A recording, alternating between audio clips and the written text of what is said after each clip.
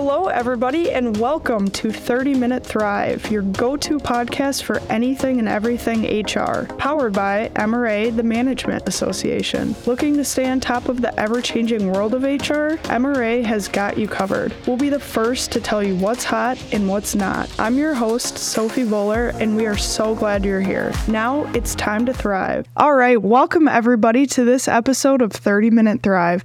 It is time to go over this month's talent report with Jim Morgan, MRA's Vice President of Workforce Strategies. So we'll dive into what he's been seeing this month in the world of business. So thanks for joining us again, Jim. Back. Well, this month you focused on tomorrow's talent strategies today, meaning what worked 5 years ago is no longer applicable, and in fact, what worked 5 weeks ago might not even work today. So starting out with the recruiting and retention innovations, where's the focus here? What's going on here? Well, I think a lot of time is being spent right now on pay transparency. And we talked about this a little bit after our Comp Trends event a month or so ago. But it's now, really getting the attention, I think, of a lot of the HR people. We're seeing states and communities start to put pay transparency policies in place. And so now I think the HR folks, those that are, ready to go, that have good job descriptions, a good pay structure, a good pay philosophy, I don't think it's going to be all that big of a deal for them. But for those who, have been winging it and just said, well, we don't really have a structure, we just kind of make it up as we go, or we don't really have a pay philosophy, or our job descriptions, we're kind of there, but not quite, I think are now seeing that this is a good time to get all of that in alignment, that we do, if you come in to ask me about where am I and what's going on and what's the schedule for my job, I should be able to at least, give you that information. And I think because employees now are coming in so much better equipped because they're looking at all kinds of data too and saying, hey, I read I should be making this, I should be doing this, I should be getting this, which may be accurate, may not, but they're trying to build their best case for saying, I deserve this. And as the HR professional, I think you have to be ready to come back with, we use these salary surveys, we collect this type of data, and this is really where your salary's at. And that's great that you found this one job in downtown Los Angeles where they're paying 7 times what we're paying. But if you really look at that job, it's not really your job. It's in a different type of economic climate, in a whole different situation, in a different industry, so that doesn't apply. So I think we're really just seeing the HR people arm themselves and get themselves organized to really be able to handle those employee questions. Yeah, absolutely. And we have a podcast actually coming up with a recruiter from MRA, so that'll be interesting to see what she kind of says on pay transparency within like the recruiting world right now. And I'm sure that she'll have some stories about, I'll see an Indeed job where they say this job pays $500,000 and you're sort of like, that's not what people are really offering. Right. Well, kind of going off of that recruiting and retention and moving into talent thinking, you highlighted the fact that the role of the manager continues to evolve, and where those responsible for hiring, supervising, and leading are now being asked to do more and do their job even better. So can you kind of expand on that idea and that thought and any examples that you're seeing? Yeah, they are becoming sort of the shock absorber in this whole organizational structure. And a lot of it is falling back to them, which is probably the place that it should be because they are the closest to their folks. But a lot of them didn't sign up for that, 25 or 30 years ago. And so now we're seeing the emphasis on performance reviews and having conversations with your employees, staying in touch with them. The annual review is not a surprise when it's the one time you talk to them, but you're really communicating with them every single day, knowing not only how their work is going, but how their life is going, and understanding who the people are that are working for you. We're seeing a lot of it in communications where there might be some disruption on the floor or within your team, or there's disagreement.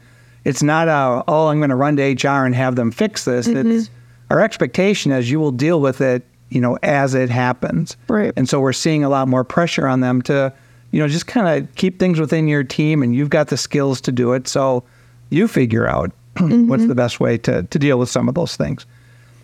Facilitating conversations across with other teams and within the people within their team, like making sure they're talking to each other. And if there's a difficulty, you're in there trying to help them, figure out what that is.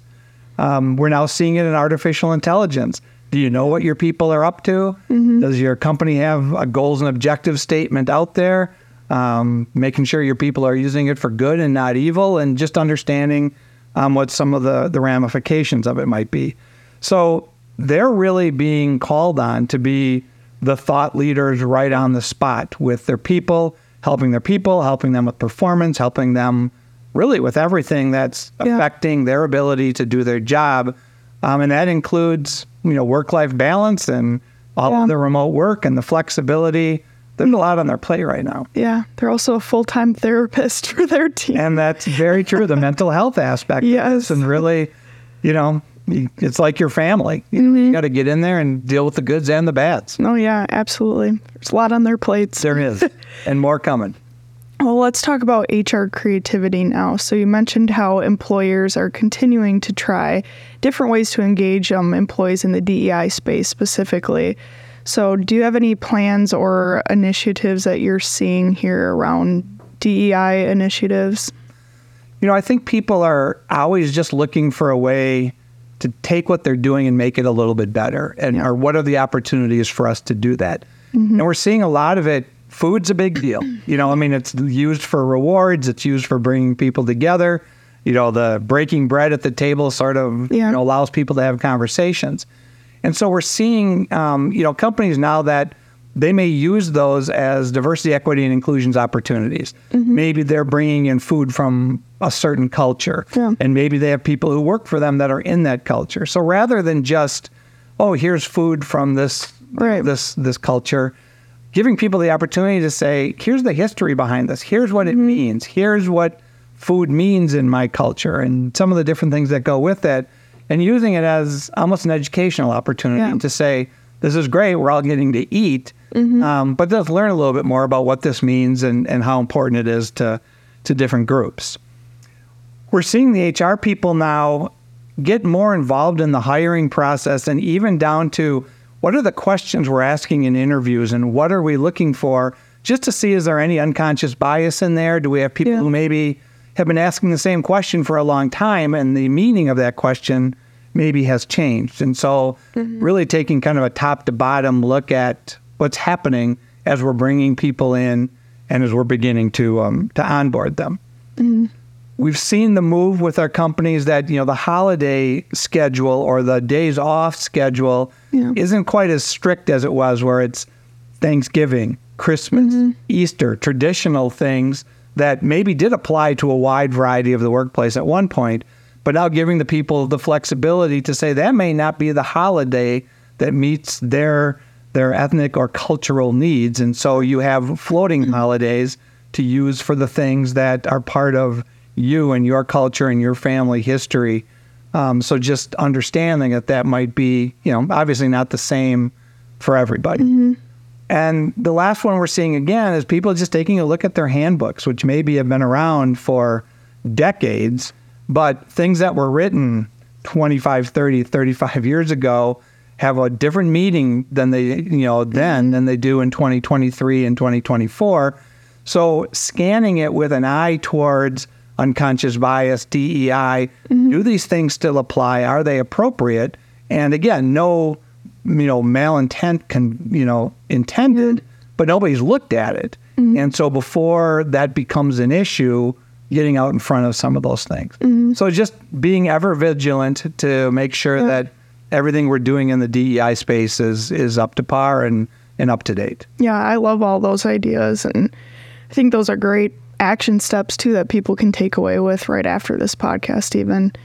I think a big question is what C-suite leaders are thinking right now and where their thoughts and concerns really lie heading into this next year, 2024. We've talked about this several times too with the C-suite. If there's one thing that they hate, it's uncertainty. And if there's one thing that's out there right now, it's uncertainty. So there's a variety of things that they're, kind of got their eye on as we head into 2024.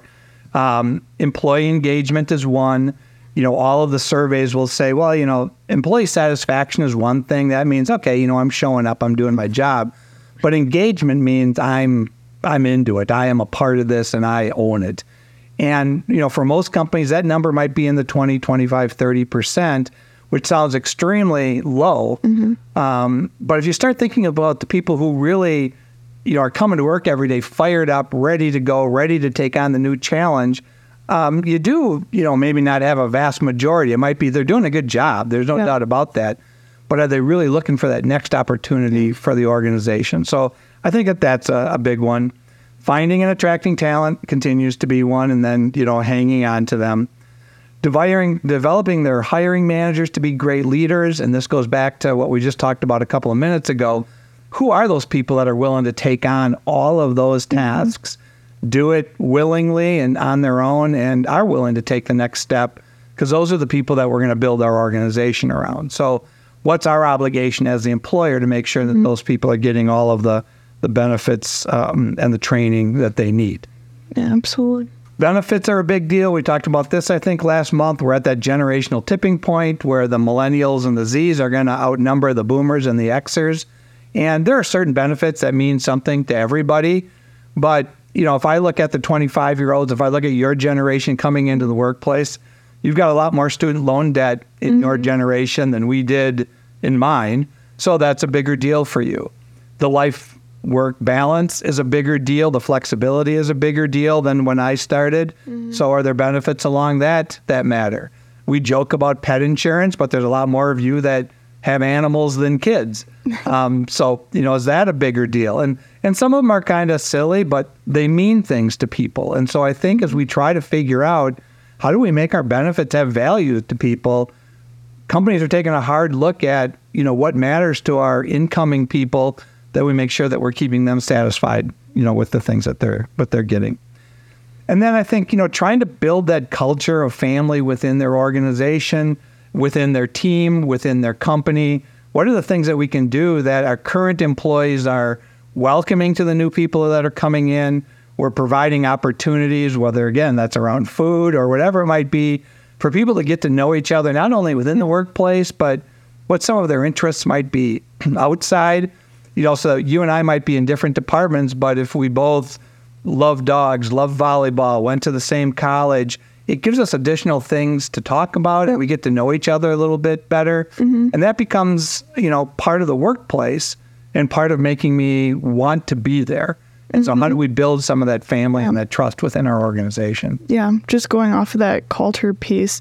It's funny because I just had a friend the other day. She's fully remote, and now her company wants to build on their culture. So now they're requiring all those employees to be in the office 4 days a week. And, she's not too happy about it, but it's to build their culture, and they weren't happy with how their culture was at that current point. So, yeah.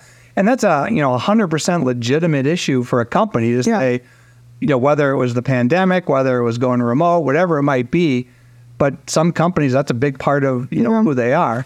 And then I think the challenge for the employer becomes, how do we make this a place where she actually wants to come to work? Exactly. And whether we're doing fun things, we're getting to know each other, we've got a coffee bar, we're having milkshakes on Friday. I don't know what it is. But, how do you create that as the place that it's like, I want to be here because it's better for me? Yeah. And that's just another challenge for employers. Well, from the field, it looks like you've pulled some stats from an AFLAC survey on workforce retention. So can you kind of summarize what's seen here on the survey? Yeah, a couple of them were we just talked about, that balancing act for employers to find the benefits that have the greatest value. The satisfaction and understanding of those benefits and what does each generation want. So I think you're going to see a lot of play in that. It might not be dramatic. We're still going to have retirement savings. We're still going to have days off and vacation. We're still going to have health care. But where do we work around the edges on some of those? And even within those, around healthcare, especially the digital space, how much of it is on my phone? How much of it is an app? How much of it is telemedicine? Yep. Those are things that, that matter to people. So I think you're going to see some of that. The burnout, it was interesting. The headline was, the younger generations have this incredible, burnout rate. And if you actually read through the data, it was high for millennials and Gen Zers, but it was high for everybody. And I think, I think that's human nature to say, boy, I got more going on than I know what to do with. I'm burnt out.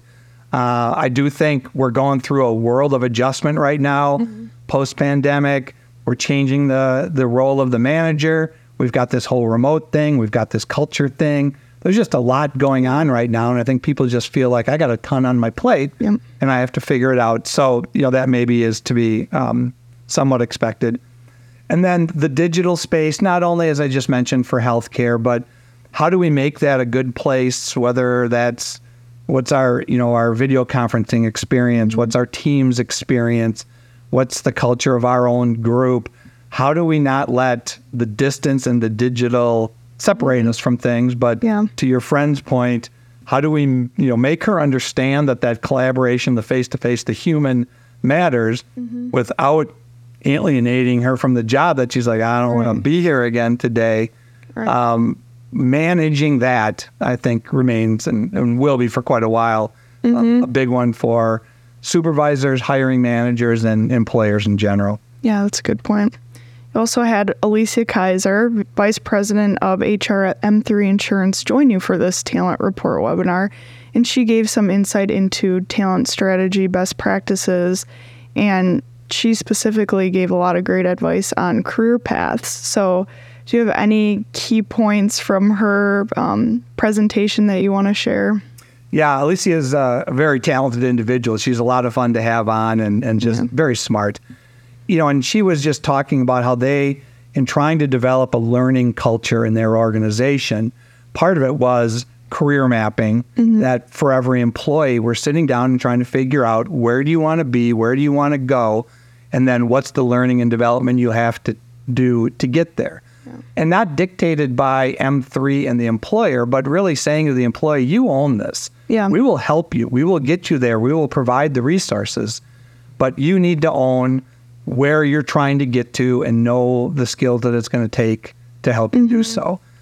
They've engaged their own employees. I think she said like 99% of the training they do is by their own employees, that their people are interested in teaching and training the other people that come work for them. So if you're in the customer space, they've got the customer skills and how to deal with their folks and how to get there. If you're a representative to some of their clients, what do you need to know and how do you need to get there? And we can, take you through that. And putting in place now a learning management system so they can see these are all the offerings we have. It's pretty clear that if you want to get from spot A to spot B, this is the training that you're going to have to go through.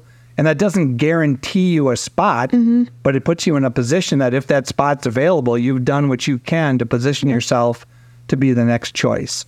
And so it's always in front of people. It's a day-to-day thing, but that continuous learning, continuous to get better is a big part of who they are and how they function. And so that's something that they just keep in front of their people at all times. Yeah, something I took away was sometimes the younger generations, Gen Zers, are looking to the employer to say, hey, what opportunities do you have next for me? Or how are you going to help me grow now?